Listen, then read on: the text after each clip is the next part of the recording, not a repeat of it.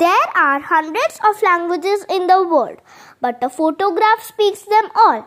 Greetings everyone, I am Ruhani Ahuja, a proud Zavarian of grade 3B. There is a popular saying that we all have heard often. A picture is worth 1,000 words. The saying could very well encapsulate the core idea behind World Photography Day. This day is celebrated annually on 19th August. World Photography Day marks the occasion to celebrate the art, craft and passion for photography.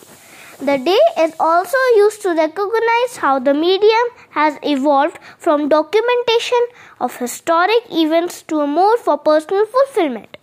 The day commemorates the importance of cameras and photography in our lives.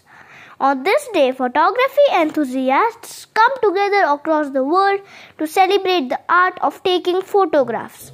A good photograph is one that communicates a fact, touches the heart and leaves the viewer a changed person for having seen it. It is, in a word, effective. Photography is an inseparable part of our lives. People use the medium in a variety of ways, from taking selfies to documenting wars and human rights abuses. Photography is an art form that can be intensely personal and also project ideas publicly in a simple manner. The saying, "A picture is worth 1,000 words," remains true even now. Happy World Photography Day!